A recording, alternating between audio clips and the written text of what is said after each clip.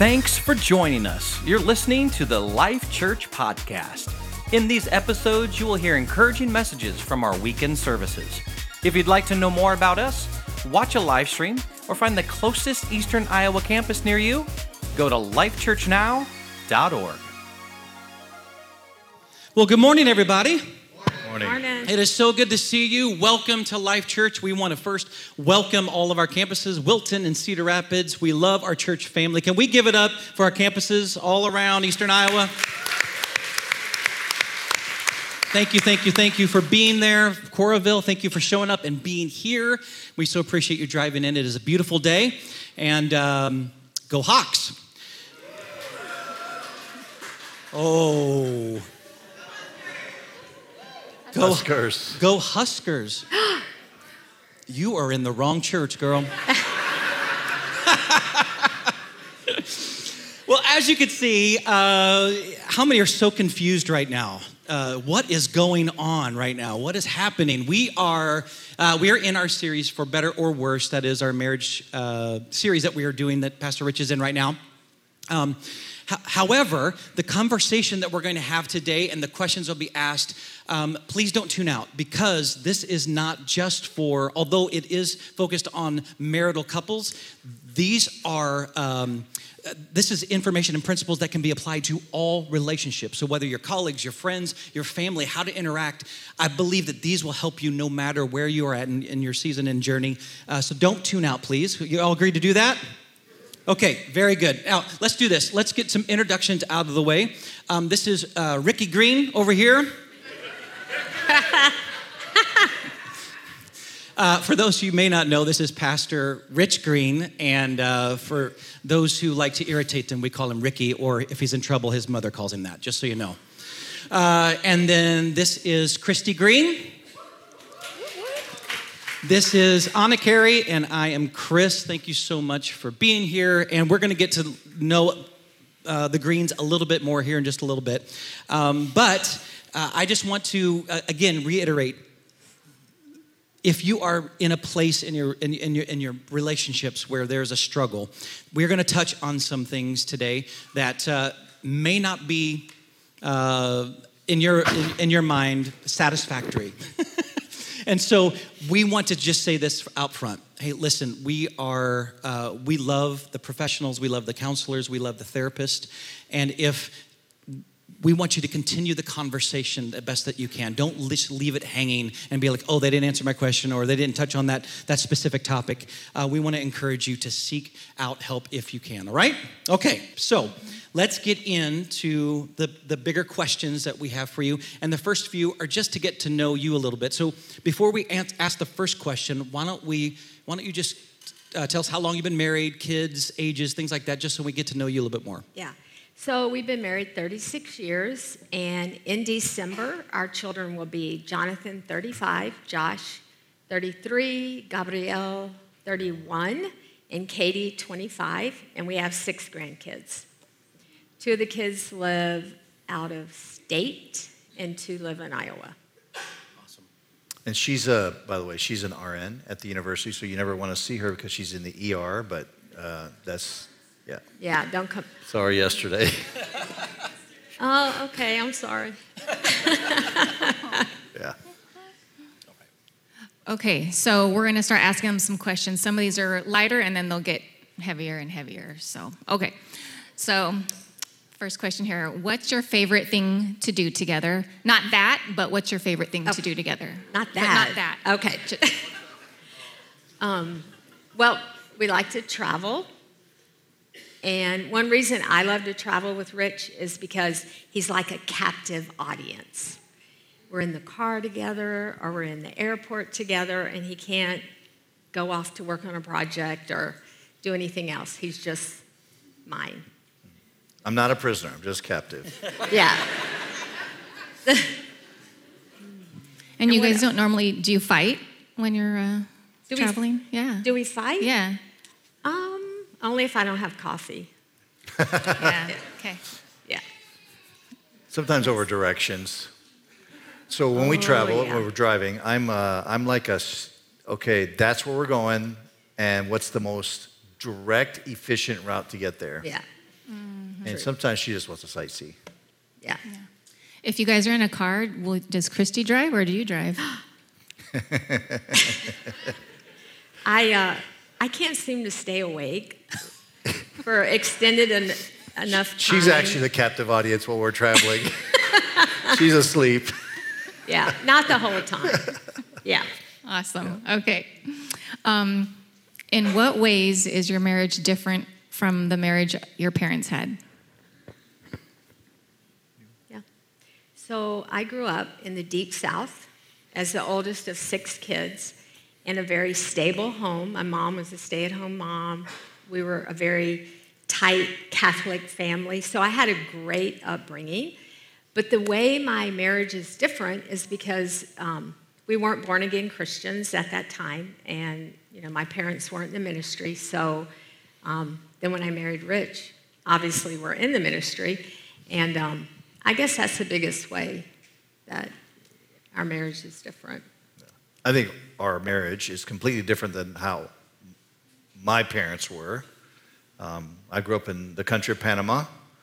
My parents divorced when I was 13. My father was in the military, gone most of the time, and a lot of dysfunction in the family, in the home. And so, it's in some ways it's night and day. There's a lot more I could say about that if you want, but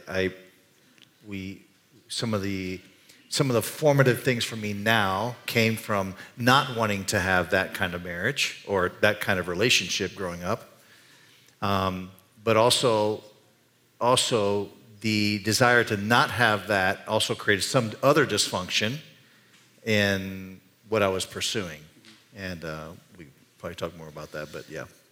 And I know that you came from a divorced family. Later on, your mom and dad got divorced.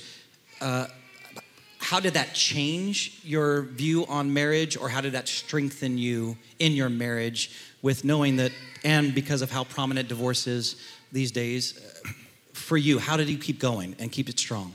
Yeah.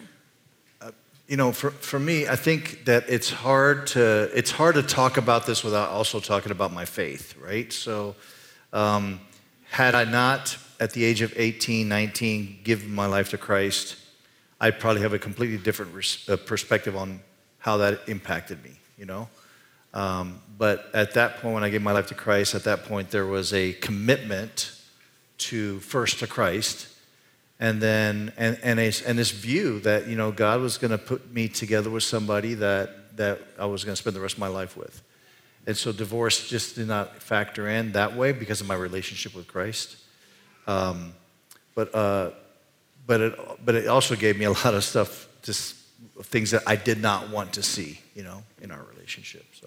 Yeah, one thing I would say is if you're in a marriage, every marriage, I feel, ought to have a mission, even a mission statement. My son and daughter-in-law who live in Cedar Rapids, their marriage/family mission statement is, we look for lonely people. For Rich and I, we would say we want to be a place of access to the gospel. Wherever in the world we are, whatever we're doing, we want to be a place of access. So when we're serving God, walking with God, and we're married, that partnership should serve a kingdom purpose. And when that's happening, we're just busy for the kingdom, and I don't think it ever even occurred to us. Divorce was never, now we fight sometimes, but divorce is not a word we say, because he'll probably be dead. No. And you're a nurse, so you'd know how to do it a specific that's right. way. I don't contemplate suicide. It'd be murder. Yeah. Now we have to talk about that. No, I'm just kidding. We have any counselors in the room? Okay. Do you want me to go to the next one? Okay. How do you thrive being empty nesters? It's the best. Be careful. Is Jonathan here? So. I think being Empty nester is like the culmination or the pinnacle of a mentoring season. And what mentor would not want to see their prodigies leave the nest? When I think of the alternative, still having kids at home, adult children, and believe me, my children, a couple of them have bounced back and forth. They've been in the home, out of the home during periods of transition or for other reasons. But for me, I still like Rich, and I think he still likes me. Yeah. And we're good together by ourselves, right? Yeah. I think, we've not, and I'm not sure if this has to do with just our personalities or homes we grow up in or what, but we've subconsciously and even consciously, we have always understood that life is about seasons anyways. So we've been in seasons where we had, 3 little boys, rambunctious boys running around. In fact, it's funny because when I meet missionaries that we've known when we were missionaries in Bangladesh, one of the first things they ask is, "Oh yeah, you're the Greens. You're the one with the 3 boys." That's how they characterize us, because our boys were just, busy, energetic. go. And it kept us on our toes, and it was a very busy season, but we understood that was simply a season. There was no reason to be frustrated or upset over that season. And we've grown beyond that season now. Now they're adults. Now they have their own kids, and we are in a season of more focused attention with each other. And honestly, learning, how do we have fun together, because everything circled around us and kids at one point. Now it's just us two, and it narrows the choices for us because, oftentimes the choices were, what do the kids want to do? That's what we're going to go do. And one parent may like it, the other one didn't like it so much. Now we have to agree on the things that we do that we both like, right? So, Christi, you said something that made me think about something that we see Isa in the framework that we see Isa. Isa is our daughter; she's 11. But you said you're mentoring them, and then you want to see them, for lack of a better term, but fly the coop. Like they're on their own. You've had them for a season. I see it as sometimes as it's God giving us our children to steward, to manage anyway. I'm just not to use these terms, that didn't feel so loving. But we are to steward our kids, but then they're really God's. They're not our kids. They're God's kids. And we just have them for a time. I think a lot of parents struggle with this because to the most extreme, they're trying to live their life through their kids, or they see them as their all. And there's a struggle there because when they are hurting, not that we don't hurt, but we understand that there are seasons that our children have to go through. They have to experience just like we did, and that we're not going to be able to be, there to protect them in every case. They are God's kids. Yeah. So, all right. Nice. Okay, next question. Yes. Okay. How have you learned, we're skipping this one, right? We're skipping this one. Sorry, we're just going to go on. How have you learned to fight fair, to fight for unity, even when you feel angry or misunderstood? Yeah, so I would say, number one, it's a process, and it can be a learned skill. In any healthy relationship, or let's define a healthy relationship, that's 2 adults in the marriage context coming together and agreeing to take responsibility for being in that relationship, right? So whenever we have conflict or we disagree or we get angry, one thing I like to do now, and I've learned it over the years, is just not to be reactive. And in every argument, listen to this, every argument needs a hero. Do you know who the hero is? It's the listener. And the listener is the servant. So we're having an argument, and maybe I choose to be the hero, and I'm quiet, and I'm saying, okay. Which can annoy me, by the way. Yeah. Yeah. And inside I'm like, he's wrong, that stinks, you suck, meh, But I'm choosing to take the servant role and listen, and then ask one question. What is it that you need from me? What am I missing? And you guys, that can diffuse a lot. Do I do that every time? No. Is it my goal? Yes. So for me, and you can talk about our faith in that, maybe. Do you think we fight fair? Yeah. I think it's hard to have these conversations, honestly, without considering. You have to understand that when Christi and I met, we both, independently of each other, were both chasing after Christ. That's where we were before we met. We were already working through things in our own life where we were saying, this is how you respond when things don't go right for yourself. This is how you live your life. This is how you speak to other people. Those are things that we were wrestling with before we ever met each other. And then when we met each other, we kind of were on the same journey. We were on the same path. We were going in the same direction. So early on, when we first got married, one of the things that we understood was what Ephesians 4 says, don't let the sun go down on your anger. There is an assumption in that passage that in your relationships, anger is going to come. There is going to be disagreements. There's going to be where you're going to be in two opposite opinions about something, and those are going to incite emotion, and that emotion is going to result in anger, right? That's going to happen. So the advice that Paul gives is don't let the sun go down in your anger. In other words, deal with it. Don't walk away from it. Don't ignore it. Don't sweep it under the rug, but actually deal with it. And so from early on in our marriage, we made a decision that we were going to make sure that when we went to bed with our hearts clean towards each other. Yeah. Go ahead. And I don't know about you guys, but after I argue with Richard, so we had a Bible college professor who said, if a couple never argues, one of them is not thinking. Okay? And we're big thinkers. Firstborns. We're both firstborns of big families. I'm more right than she is, though, but yes. And so I don't like the way I feel after we have conflict. I don't like it. And I think it's because it grieves the Holy Spirit. And I just don't like it.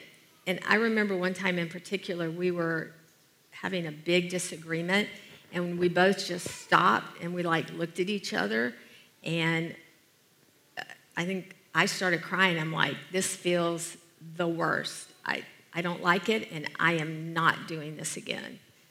And we haven't, because I can't stand the way I feel after it happens. Yeah. I feel like the concept of not going to bed angry is so difficult because, we both work full time, and so when we're together, it's in the evening. Yeah. So the argument starts in the evening, and I'm tired, and I want to go to bed. And so, yeah, there's times where I've gone to bed. I would say we've gone to bed. I've gone to bed angry. And there was one time, you probably don't remember this, but you were very unhappy that I went to bed. And so you went and grabbed me out of bed. And I think I went to the guest room, and I was like, I'm not even sleeping in our bed. I'm going to go to the guest room. You went and you carried me out, and you're like, we're going to talk about this. And we did. And so, but I still sometimes. He was the hero. He was, yeah, he usually is the hero. Aww. Thank you, babe. That's so kind. We're going to switch gears a little bit and go a little bit deeper into the questions that I think that many of you have asked or are asking. And so let's start with that first one. Okay. How did you navigate working through differences of opinion when it came to the big things in marriage, such as how you were going to raise your children or differences on how to handle finances? Okay. Well, I remember the first Christmas I spent as a married woman at Richard's mom's apartment in a suburb of Dallas. Small apartment, 4 of the boys living there, and his abuelita, and Miss Irene. And we wake up Christmas morning, and I'm like, it's Christmas. 'Cause that means a lot at my house when I was growing up. And this doesn't offend you, does it? No, it's Okay. true. Okay. There was no smell of a Christmas dinner or cookies, a small Christmas tree. I feel bad saying this. It's okay. It's true. And so I call my mom on the rotary phone. I'm like, Mom, I mean, the smells are not even like the holidays. And the Christmas tree is like 2 feet tall. And the gifts, there's hardly any gifts. And I was crying. And I'm married. And my mom she heard me, she sympathized, and then she said, okay, bye. She didn't have time for that. You're a married woman. But over the years, we've navigated holidays together that are more my family tradition, and he agrees and goes along. Yeah. So to add a little context to all of what she's saying is, I grew up, like I said earlier, grew up in a divorced home, a father that was absent, and a mother who worked full-time to raise 5 boys by herself. Yeah.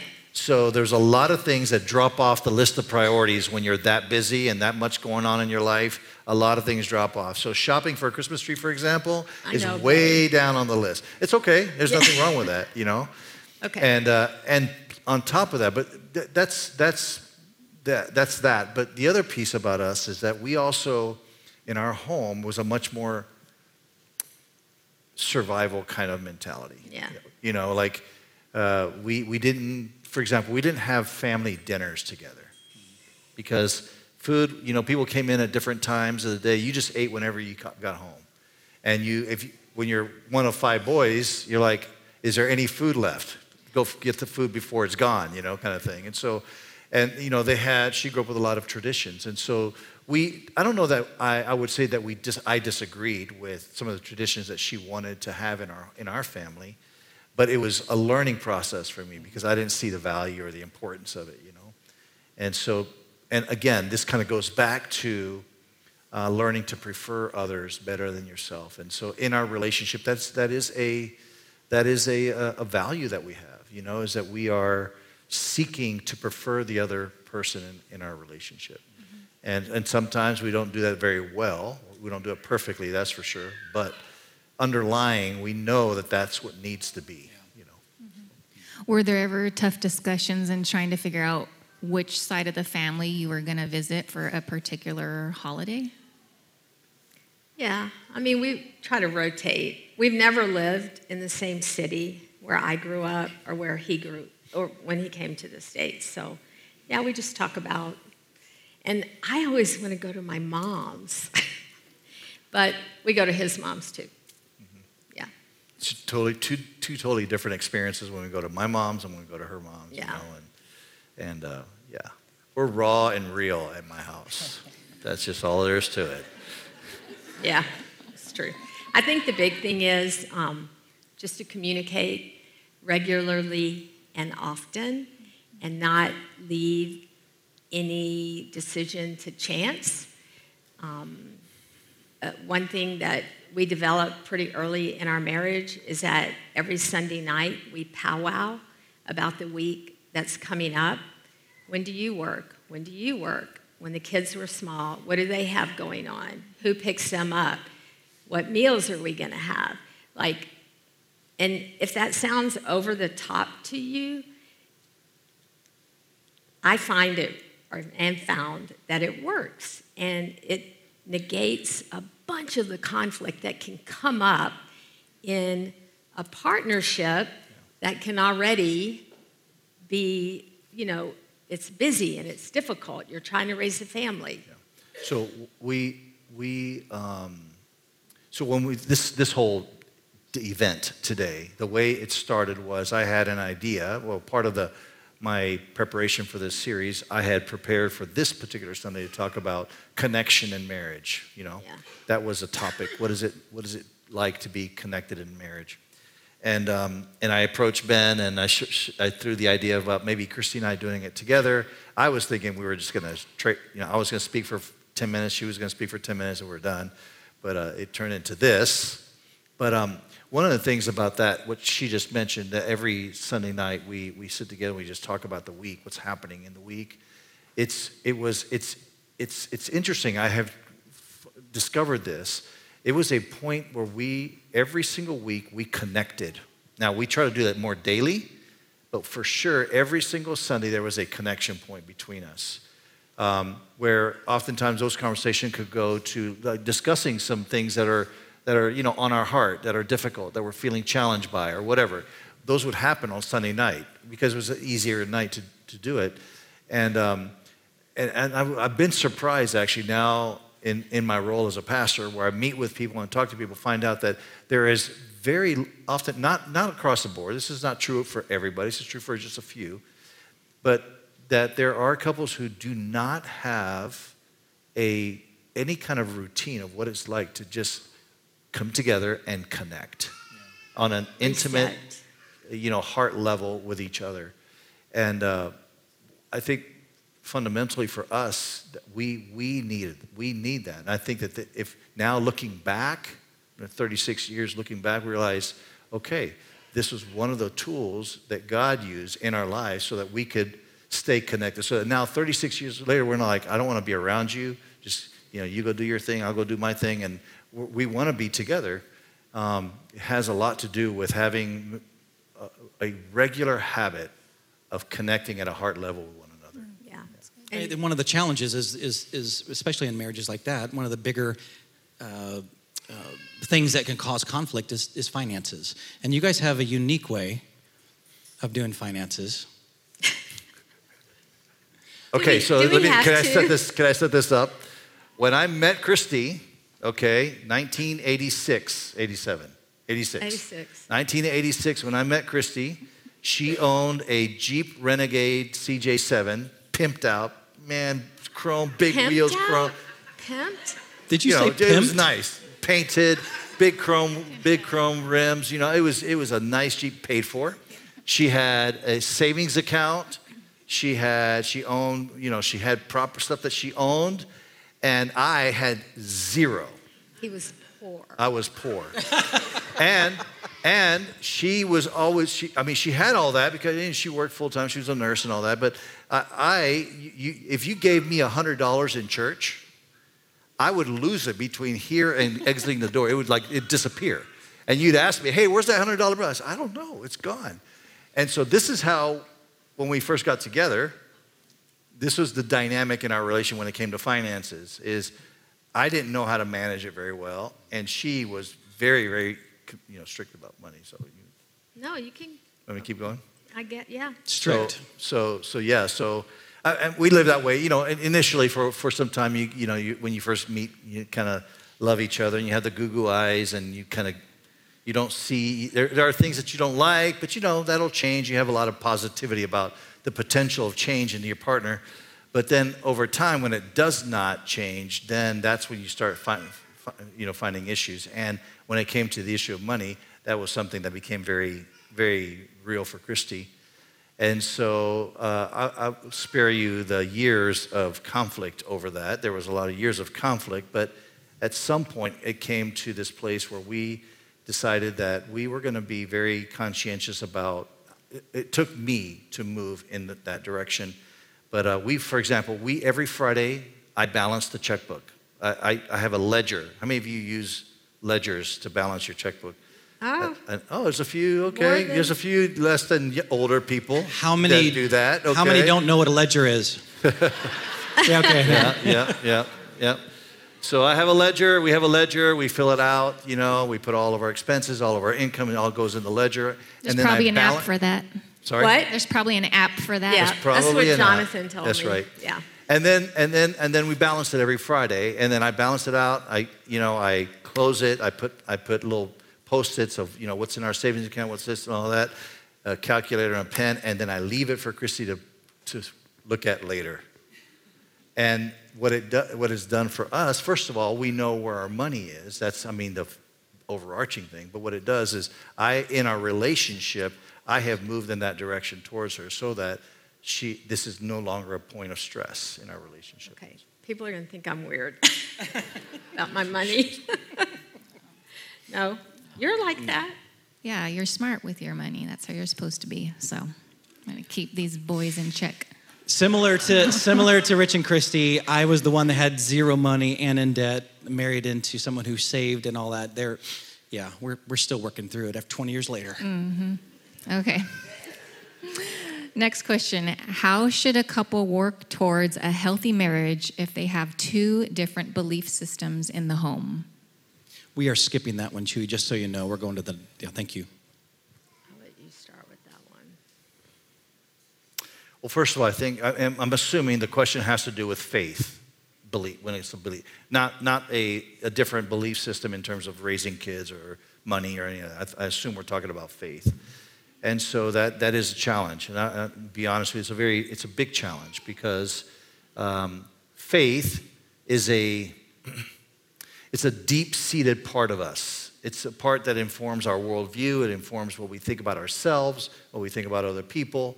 And when your partner, the person you're closest to relationally, is not there, that is it can be very difficult. It's very challenging, and I get that. I understand that.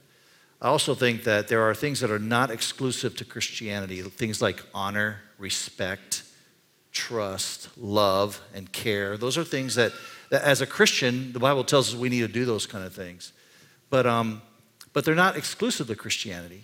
I mean, as a husband or a wife that's a believing husband or a believing wife, you can expect your partner, maybe who's not believing, to honor you, to respect you, to care for you. Those are things that you can expect. And particularly if you're a believer in the relationship, I think that marriages, you can have a good marriage where that's the case. But what I think also is that the believer has an opportunity to live out their faith before their spouse. Yeah. That they have an opportunity to, when the spouse is not acting as good as they should, you have an opportunity to show grace and love and care and respect and honor, which is a witness to them, And so, yeah, I mean, that's not been our story, obviously. Our story's been a different story than that, but I do think that there are things that are just human traits, right? And how we honor another person is very important.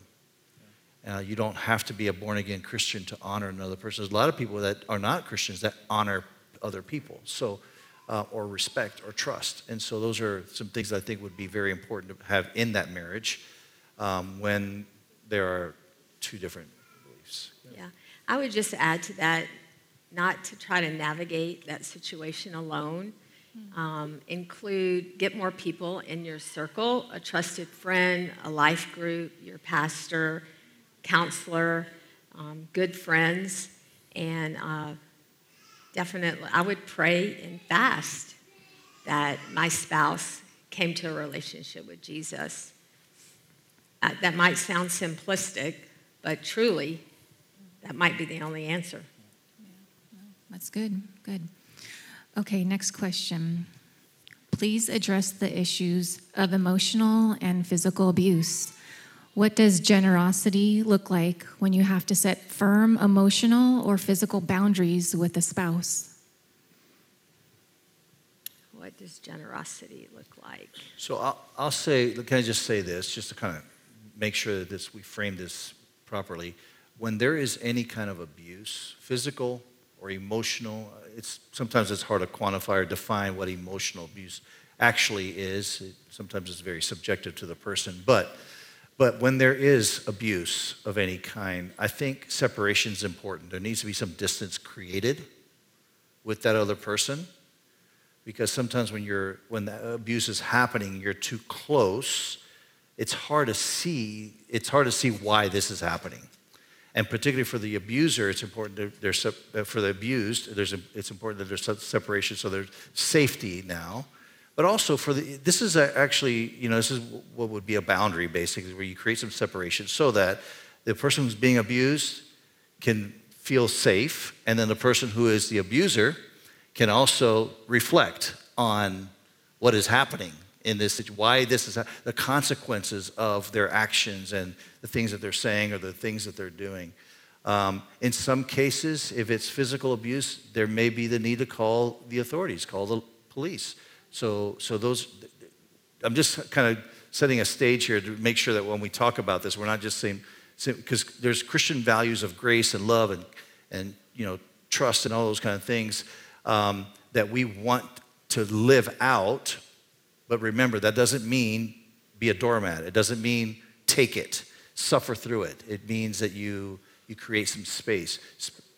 We could talk more about that, but I don't know if you were going to say something. No, yeah. I was just going to say we have to ask ourselves, what is the purpose of boundaries? The purpose is not to shame your spouse, to scold your spouse, to tell your spouse what he or she is going to do.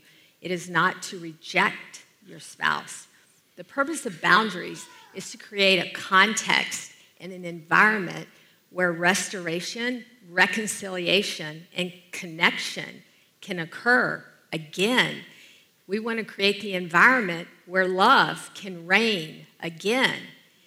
And this can start, just to give you an example, say and this is maybe small, but your spouse is super busy and comes home every night late for supper. And early in your marriage, you decided, the both of you, that supper was important and it would happen at 6 p.m. And for a month, one spouse is not there. The other spouse can say, Joe, I'm feeling disconnected. You haven't been here for supper for a month, and we want to feel connected to you. Let another month go by. Does Joe respond? No. Okay, that's the problem. One person in the relationship is not showing up. Then the spouse can say, Joe, can you make it to supper? I want you to make it to supper 2 nights for the next month. Every week, 2 nights. Be here at 6 p.m. Joe doesn't show up. Another month goes by. What comes next? Then the boundary. And the boundary is not about saying, you will do this, you will do that, this is what's going to happen. That is not the purpose of the boundary. The boundary is for you to know what you're going to do with you. Okay? We can make this statement, the spouse. Joe, we're going to eat supper here at 6 p.m., Monday through Friday. After supper, the kids and I are going to clean up. The food's either going to be thrown away or put in the refrigerator. I don't know what you're going to do for supper. I would ask that you don't go through Taco Bell. Find something when you get home. This is what I'm doing. This is what we're going to do, the kids and I. And so that's a small example, maybe not so serious, of what a boundary is and how it can serve the relationship without making an enemy of the spouse that has chosen not. And it's a choice, guys, not to engage. Yeah, I think that's all I got to say on that. I think there's a difference when we think about boundaries, like the purpose of boundaries. What's it for? And Christi just talked a little bit about it, but there's boundaries that are about creating the boundary for the purpose of restoration and reconciliation, but there's also boundaries that oftentimes we use and create for the purpose of rejection. And like we've just had it. We can't deal with this anymore, and we are turning. And so one of the things I think that when we've talked about this, generosity and what is, how do we show love when the other person's not doing their part? This whole idea has to do with, are we turning towards our partner or turning away from them? Yeah. And in our relationships, constantly we're navigating, every single one of us, and we're navigating how do we stay connected to that person that we're with, and how do we thrive in that relationship. And sometimes a person does something, says something, whatever that is hurtful. I have to work through how do I get back to being connected and thrive in that relationship. Sometimes it happens for so long that a boundary gets established, but again, the goal is still restoration and trying to, once again, thrive in that relationship. I can also make the decision to turn away from that relationship. And this is really a heart thing for each and every one of us. It's a heart thing from the smallest thing where Christi and I may have a disagreement about something. I did something that she did not like, and she got mad and she said something to me about it. And how I respond to that is I have a choice at that very moment. I can either turn towards her or I can turn away from her. I can turn towards or acknowledge what I did wrong and say, I'm sorry. I can turn away from her because she used a tone that I didn't like, yelled or said something I didn't like, hurt my feelings, and I'm going to just turn away from her. And that reconciliation is not going to happen. So it's really it's an internal kind of compass that I want to be in a relationship with you, but what's happening now is not good. We need to fix this. So as I create boundaries or as we have conversations, all of what we're doing is with the idea of turning towards the person rather than turning away from the person, or utilizing the faults and the sins of the partner as a reason to turn away from that person. So our time is gone. It has been a very, very fast hour already. Final thoughts before we wrap up, and then we want to give some resources before we close down. But final thoughts before we leave today. Yeah, I would just say be intentional about connecting. Protect your connection, whatever that means for you. Protect it and stay connected. And do a Sunday night reset. Sunday night reset sounds good. Yeah. I just want to say there's hope, and I get that sometimes. I don't think it's everybody in this room. I think some in this room are in some difficult relationships, or you are either in some difficult relationships or you've experienced a difficult relationship and maybe you're on the other side of that, divorced or whatever. And I think that oftentimes it's easy for us, not easy, not that we're trying to make it easy, but it's a safe place for us to just feel hopeless in what is happening, and that there's got to be some other solution, some other way out of the pain that I'm feeling, the struggle that I'm feeling. And I get that. And that's real. The pain is real. And I think what's a challenge for us is that we talk, oftentimes from this pulpit, we talk philosophically about what Christians should be doing in their relationships. And that is true. That's not negated. That's absolutely true. But sometimes in the pain that we're in, it's really hard to put all the pieces together and figure it all out. And sometimes there's the expectation you're going to walk through these doors, you're going to hear a sermon, boom, that fixes everything. And it doesn't, because it's a process, it's a journey. It's something that you have to walk through and continually make the commitment first to connect with God. There's hope. I started off saying there's hope, and here's where it starts. We continue to make the commitment to first connect with God in my relationship with God. Secondly, work on the things that I can control. Work on me. Most dysfunction, most brokenness in relationships because I'm trying to fix my partner. I'm trying to make them better. I'm trying to do what they need and fix them and make sure that they're doing all the right thing. But really, my responsibility is to work on me, take care of what I'm supposed to be doing in this relationship. Amen. And doing the right thing, as a Christian, as a follower of Christ. And then just, the Lord uses those things, oftentimes use those things to actually change our partner. It's happened with me. It's our experience.